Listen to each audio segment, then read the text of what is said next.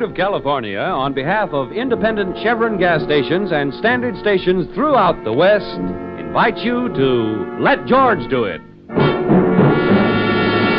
Another adventure of George Valentine. Personal notice. Danger is my stock and trade. If the trouble you're in is way off the beaten track and you need help that's strictly confidential, you've got a job for me, George Valentine. Write full details.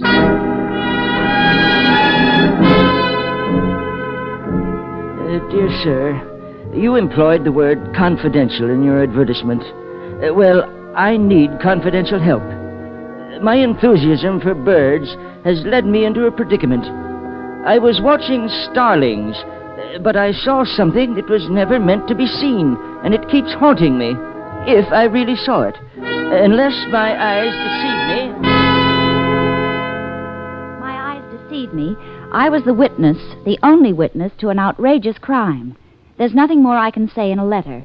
Please contact me at once, and it's signed Elliot Wormsley.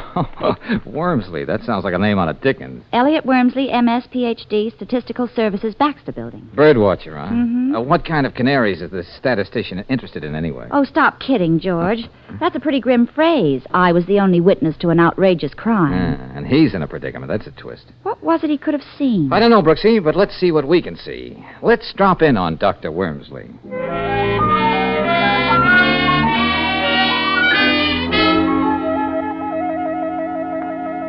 These are the binoculars, Mr. Valentine. The ones I used to watch starlings on that penthouse roof down there. Uh-huh. But that's almost 3 blocks away, Dr. Wormsley. I know. The river house, huh? Pretty swanky. Golly, George. You can see halfway around the world with these binoculars. All right, Angel, stop playing. Back to you, Dr. Wormsley. So you looked for starlings and saw a killer hawk, eh? Something like that, Mr. Valentine. Okay. Now, just what was this outrageous crime? What did you see that you shouldn't have seen? Murder. I guess I dropped your binoculars, Doctor. Did you say murder? I can't be sure, but I just trained my eyes down there, as I've been doing for weeks. And in that instant, I'm almost certain I saw a man push another man off the roof. Of course, he had his back to me. What do you mean, almost certain, Dr. Wormsley? Well, it was over in a second, and I didn't expect to see what I think I saw. Besides, statistics show that the element of error in visualization over 100 yards is 14 to 1,000. Yeah, well, we'll take your word for that. But why didn't you go to the police with this story? Oh, no, Mr. Valentine. I'm a modest man, and I don't like publicity. Besides, I'm coming up for the presidency of my club. And, so many people think bird watching is, a little peculiar. Yes, I know, you wouldn't make it. But murder is a very serious business. Mr. Valentine, if I'd seen any mention of what I suspected in the newspapers, I would have volunteered this information to the police. But as it is, no crime has been reported. Well, that's right, George. I didn't see anything about it. Still, the picture of those two men keeps haunting me. I'm thinking of my reputation, but I do have some public spirit, and I have to make sure. My conscience wouldn't let me rest if I didn't. Oh, I see. And you want me to check at the river house and soothe your conscience? That's it, young man, precisely. It shouldn't take you more than a day, and I'm willing to pay your usual fee. Okay, it's a deal, Wormsley. Oh, Brooksy. Yes, George. Just on a hunch, get down to the Bureau of Missing Persons. See Finley. Okay. Find out if anybody's been reported missing from the river house. You will keep my name out of this, won't you? Oh, yes, we'll do our best, Professor. I'll meet you back here later, Brooksy. Okay, George. I'm going over to the river house.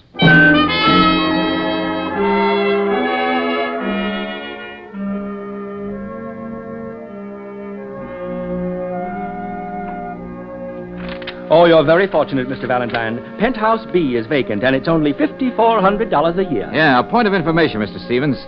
As I get it, the sun deck of this wing facing the river is for the exclusive use of Penthouse A and B. Oh, it's very private. And Penthouse A is occupied by the Dunlaps, Philip Dunlap, the broker. So that would put you in very good company, and only $5,400 a year. Well, I was thinking of something a little better, but I'll let you know.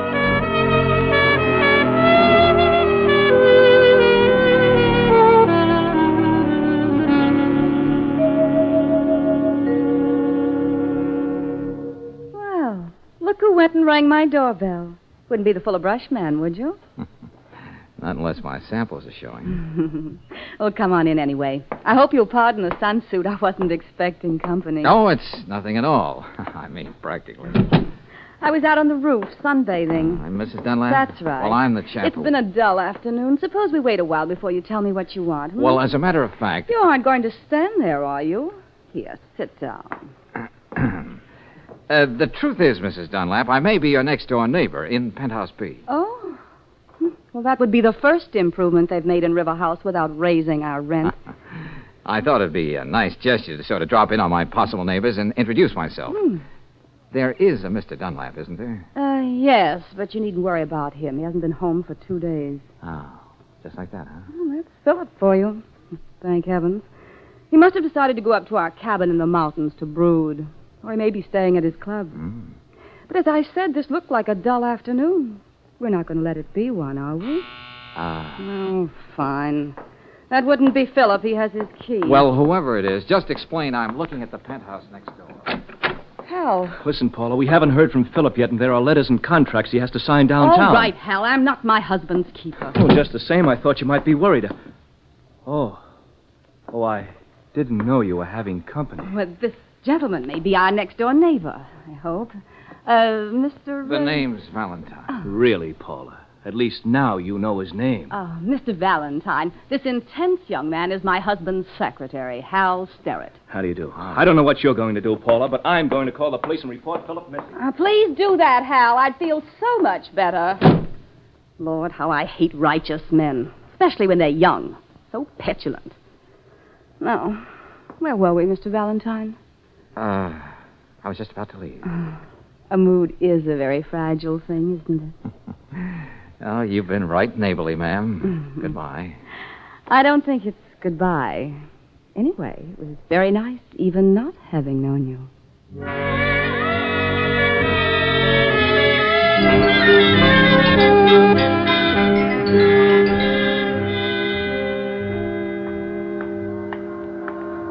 Oh, Mr. Valentine. Mr. Valentine. Oh, Dr. Wormsley. I was waiting for you to come out of the River House. But why? I thought you made it a point you were to be the unknown factor in this deal. After you left, I did some calculating. Yeah, good for you, good for you. There must be a way of getting into this empty lot without climbing over that fence. And in my calculations, I discovered that the odds against anything as extraordinary as this happening to an ordinary man like me would be about 14,000 to 1. You don't say. So if you don't mind, Mr. Valentine, I'd sort of like to tag along with you and see if I'm really that 1 in 14,000. Uh-huh. Looks as though there's a gate in this fence. If we can get these ash cans out of the way. George! Hey, Brooksy, you should have brought a friend. We'd have a fourth for bridge. Oh, hello, Miss Brooks. Oh, George, there's been no report of anyone missing in this district. Oh, thanks. I was on my way to your office, Dr. Wormsley, when I saw you heading for the River House. So here I am. Well, kids, let's see what we shall see.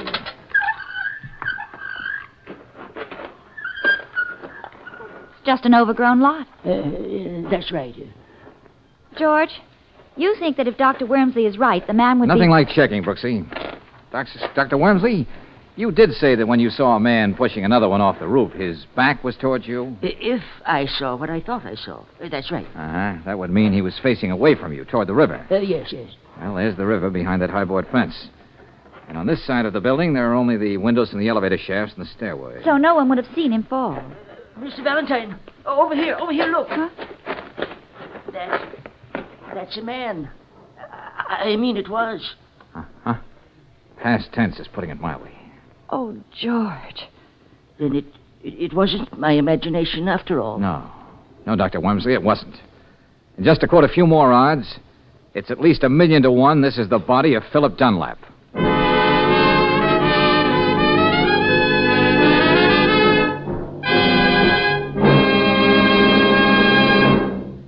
We'll return to tonight's adventure of George Valentine in just a moment. Meanwhile, a word about the great American pastime. If you're a baseball fan, check these 2 tips for getting the most out of this season. Number 1, when you're driving to and from the game, use fast-starting Chevron Supreme gasoline. Special blending agents in Chevron Supreme give your car speedy warm-up and quick pickup for traffic getaways. And when it comes to hill climbing, premium quality Chevron Supreme gasoline takes you smoothly over the steepest ones. Number 2, At independent Chevron gas stations and standard stations where you can get Chevron Supreme gasoline, there's a grand gift for you. It's a 48-page book about baseball written by Bert Dunn. You'll find in your free copy of Batter Up the fundamentals about this great American sport.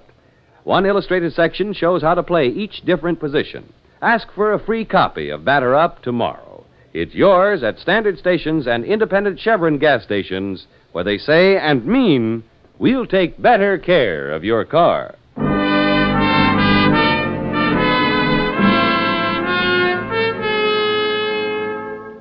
And now, back to tonight's adventure of George Valentine. It's only natural for a member of the Bird Watchers Society, even when he's a professional statistician like Dr. Wormsley, to be watching starlings on a penthouse roof.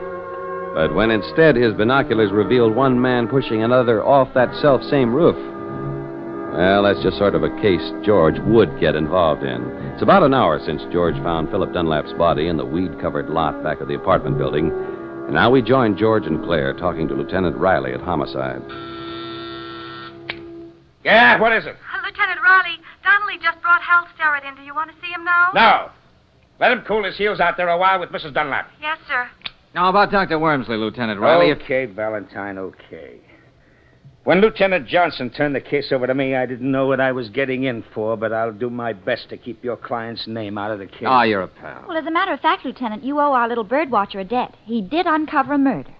Miss Brooks, I don't want to appear ungrateful. Oh, no. I can always use a new murder. Oh? I'm overjoyed that when you and Valentine stumbled over this homicide, you were thoughtful enough to let me know about it. Oh, well, it's nothing at all. If you hadn't, I'd lock both of you up and throw the key away. Well, now that you're back to your own sweet self, would you mind telling us what you found out from Mrs. Dunlap?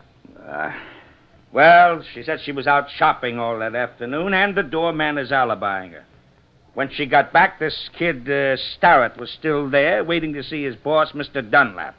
He hung around a little longer and then beat it. Uh-huh. Did Mrs. Dunlap suggest that there might have been any bad blood between Starrett and her husband? Well, she wasn't too anxious to admit it, but it seems young Starrett was being fired. Yeah, but what was the reason? Bad spelling or making Google eyes at the boss's wife? I wouldn't know, not yet. Mrs. Dunlap was too broken up to go into every little detail. Broken up, huh? I can just see her tears flowing like wine. What do you mean by that? Well, just thinking out loud. Yes, Lieutenant? You can send Starrett in here now. Yes, sir.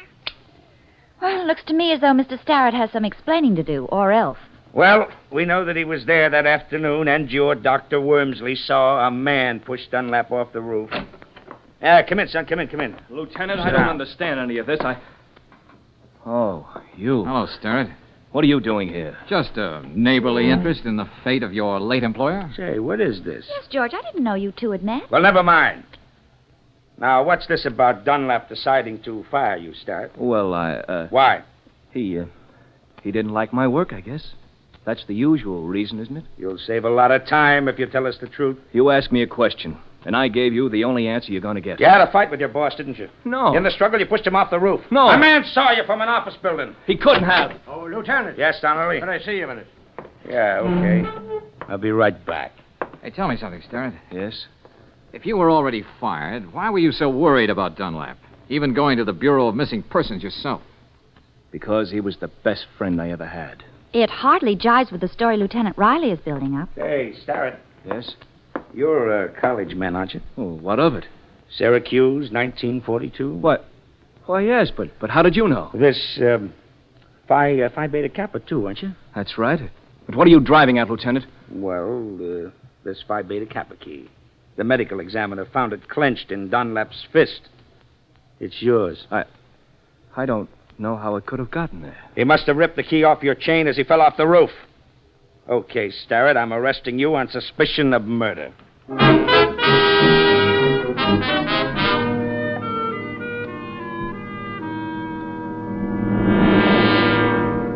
It's nice of you to visit me in jail, Valentine.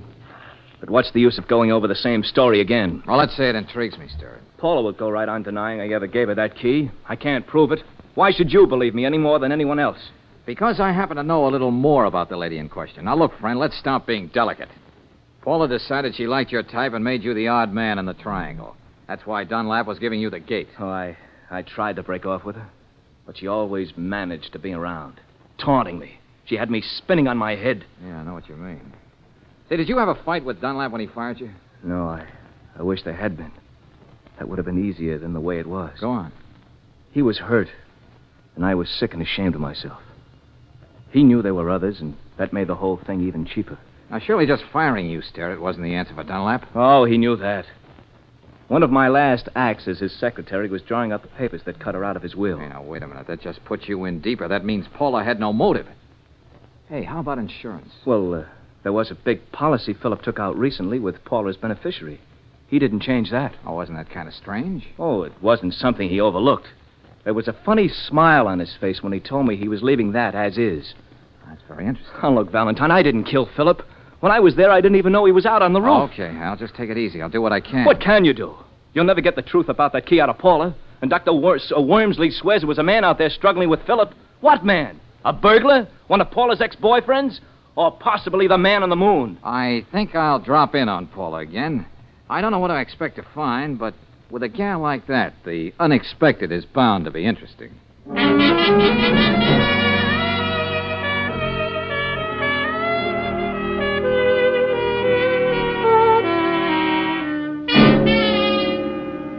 Well, if it isn't my next-door neighbor. What now? Cup of sugar? Couple of eggs? Well, maybe I did make a little fib, but you didn't believe me anyway, did you, Mrs. Dunlap? Paula. Okay, Paula. Too bad about young Sterrett, isn't it? What a thing to say to a grief-stricken widow. Can I get you anything? We may as well make ourselves comfortable. You've got a head start in those lounging pajamas. They're really something. I was wondering when you were going to notice them. Hey, you know, I never appreciated before what lounging pajamas can do for a woman. Didn't you? No. I might say if she were out on a roof and someone happened to see her from Dr. Wormsley's window, he might mistake her for a man. If he'd never seen a woman before. His office is more than 2 blocks away. But to get back to our hypothetical woman, yes. How much do you guess she'd have coming to her if her husband were murdered and there was a nice fat insurance policy, the only thing he didn't cut her out of? We've gotten a long way from lounging pajamas. Oh, I don't know. And I can't help wondering what the lady in question would do if she had a perfect patsy and a difficult young man who was suffering pangs of conscience.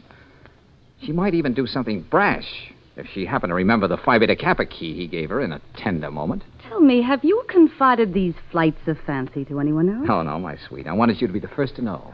And you, my sweet, will ruin your eyes reading all those pulp magazines. There's another angle to this lady of the rooftops. Oh, what's that? With all the insurance money she's sure to get, and with an admiring eye for a certain broad-shouldered character who seems to know what it's all about, she might make life very pleasant for him. Very. You couldn't say he knew what it was all about if he fell for a pitch like that, now, could you? Oh.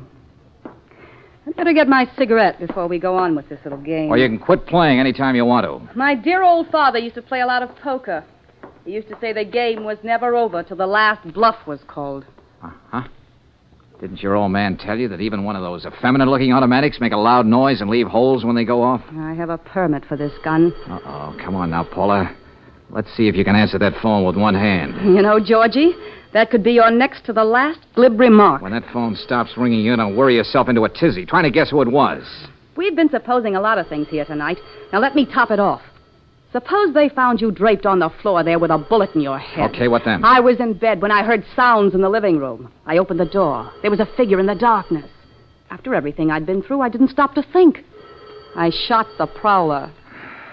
I gotta hand it to you, Paula. Skip it. Just sit there on the couch a few minutes till I get my story straight. When I shoot you, I may have to tell the story a dozen times tonight, so it's got to be perfect.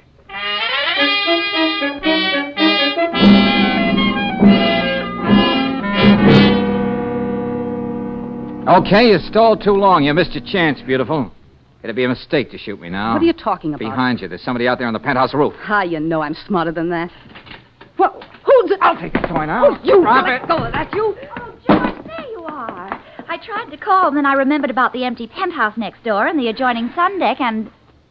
Oh, for Pete's sake, somebody say something. Oh, just a little parlor game, Brooksy. Yes.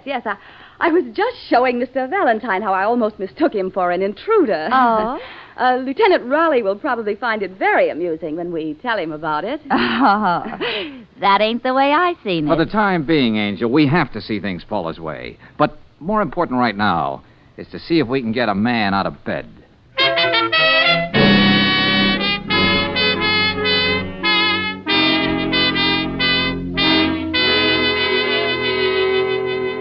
No trouble at all, Valentine. Don't mind selling a little insurance any time of the night. Are these all representative policies, Bennett? Yes, sirree. Anything you want, we've got it. Life, accident, comprehensive liability, tornado insurance, plate glass. Any insurance against fatality during parlor games? What's that, Miss Brooks? Just a private joke. This life insurance policy. Oh, any amount you want. Just a simple physical Well, these examination. clauses at the beginning, they're pretty standard in all life insurance policies, aren't they? Yes, indeed. Each one of them meant to protect policyholder and the company. What's up, George? Well, thanks a lot, Bennett. You've been a great help. Yeah, but look, old man. Sorry, shopping around, but I'll keep you in mind. Let's go, Brooksy. Now, Brooksy, first thing in the morning, I want you to check with all the druggists in this section of town around River House, Dr. Wormsley's office, 20 or 30 blocks in each direction. Oh, my aching I'm going to be feet. with Lieutenant Riley. I hate to think of his blood pressure when I mention one little word.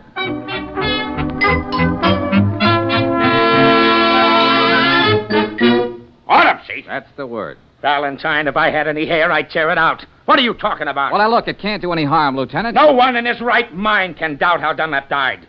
This Wormsley saw him shoved off the roof. Then the body was found sprawled all over an empty lot 12 floors below.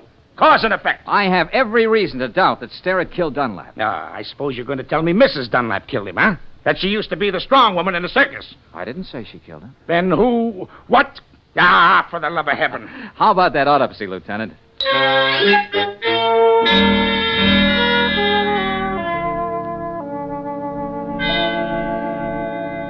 All right, Doctor. Will you tell Valentine here that he's just been wasting our time? I wouldn't say that, Lieutenant.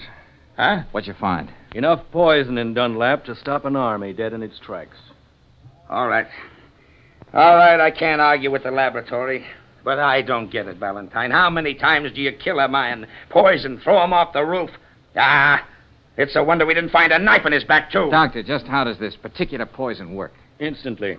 Every muscle in the body becomes rigid all at once and stays that way. Then it's possible that after a couple of days, the effects of the poison could be mistaken for rigor mortis. Not only possible, Mr. Valentine. It seems just what happened. Hey, wait a minute. Wait a minute. If Dunlap's fist was clenched like that the moment the poison took effect, how did that Phi Beta Kappa key get in his hand? That's the point, Lieutenant. It was forced into it. And certainly Hal Sterrett didn't do it. That does it. That does it. I'm going to have Paula Dunlap picked up, and she'd better have all the answers.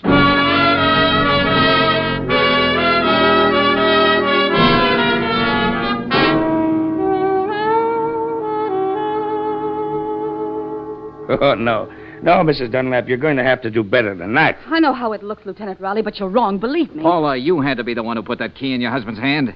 Sterrett wouldn't sign his own death warrant. I know, but Here are the facts the jury will hear. You were the man Wormsley saw wearing lounging pajamas. You had the motive, the insurance money, so you poisoned Mr. Dunlap, then pushed him off the roof to implicate an innocent man. All right. All right, I'll tell you just what happened. Remember, Mrs. Dunlap, you're doing this of your own free will. Hal Sterrett left that afternoon. I went out on the roof for a moment. Philip was there, an empty highball glass next to him. He was dead. Oh, don't look at me that way. He was already dead. He'd committed suicide. How do you know that? There was a note, cruel note, saying that I was the cause of all the unhappiness in his life. He was leaving me without a cent. Okay. I suppose you have the note. No, I destroyed it. Oh, no, that wasn't very smart. Don't you see? I had to. So no one would ever find out it was suicide. Now, wait a minute. There was a clause in his policy. It's in most policies, saying that if he killed himself within the first year, the beneficiary wouldn't get a cent. That much is true, Lieutenant. What I did was wrong, but I wasn't going to let Philip leave me without a cent. That'll stand up in court, won't it? Even though I did destroy the note, they'll believe me, won't they? Since you asked my opinion, the answer's no. But my job is finished now. Oh, no. George! Hey, how goes it, Brooksy? What luck? You were right. I found out what you wanted to know at the Gotham Pharmacy on Morton Boulevard. Now what? What am I going to do? I've got to find a way to prove I'm innocent. This isn't fair. Remembering that gun you held in my face and Hal Starrett, I'm tempted to keep my mouth shut and let you stew in your own juice. What do you mean? Me and you both. I don't know what charge you're going to hold her on, Lieutenant, but it won't be murder. What? Did you hear what he said, Lieutenant? What are you talking about, Valentine? Brooksy just found out that Philip Dunlap bought that poison himself at the Gotham Pharmacy. On a doctor's prescription he forged. Oh, George. Oh, how can I ever thank you? Oh, that's easy. The next time you're up on that roof alone, see if you can prove the law of gravity really works.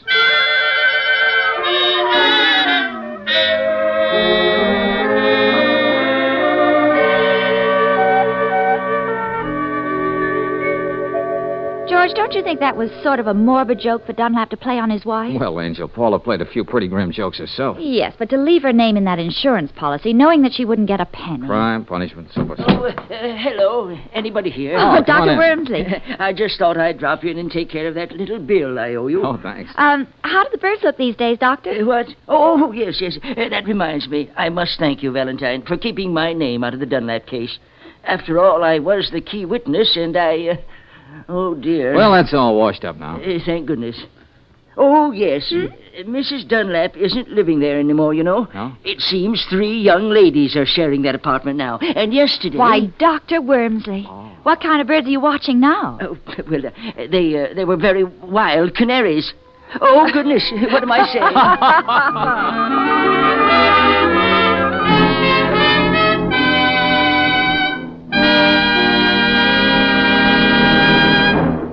And now, a message of importance to motorists. If this is the time of year your family gets travel-minded, it's probably the time you start thinking about new tires.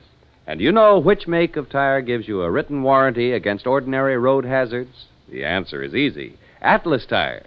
That's right. Each new Atlas passenger tire is warranted for 12 months against blowouts, cuts, and bruises that might happen to ordinary tires. And each Atlas tire has a double warranty. First, by the manufacturer, and second, by the distributor. Another thing to keep in mind when you're buying tires is a 2 or 4 wear better than an uneven number. Give you softer riding and easier car handling. For that extra margin of safety, get Atlas tires at standard stations and independent Chevron gas stations where they say and mean, we'll take better care of your car.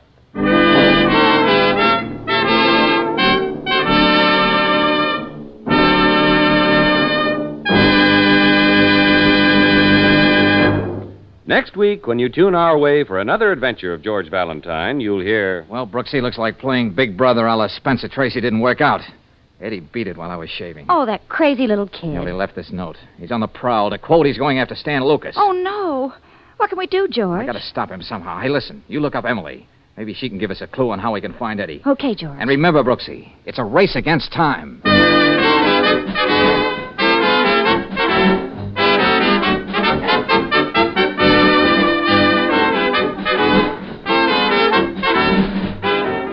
Tonight's adventure of George Valentine has been brought to you by Standard of California on behalf of independent Chevron gas stations and standard stations throughout the West.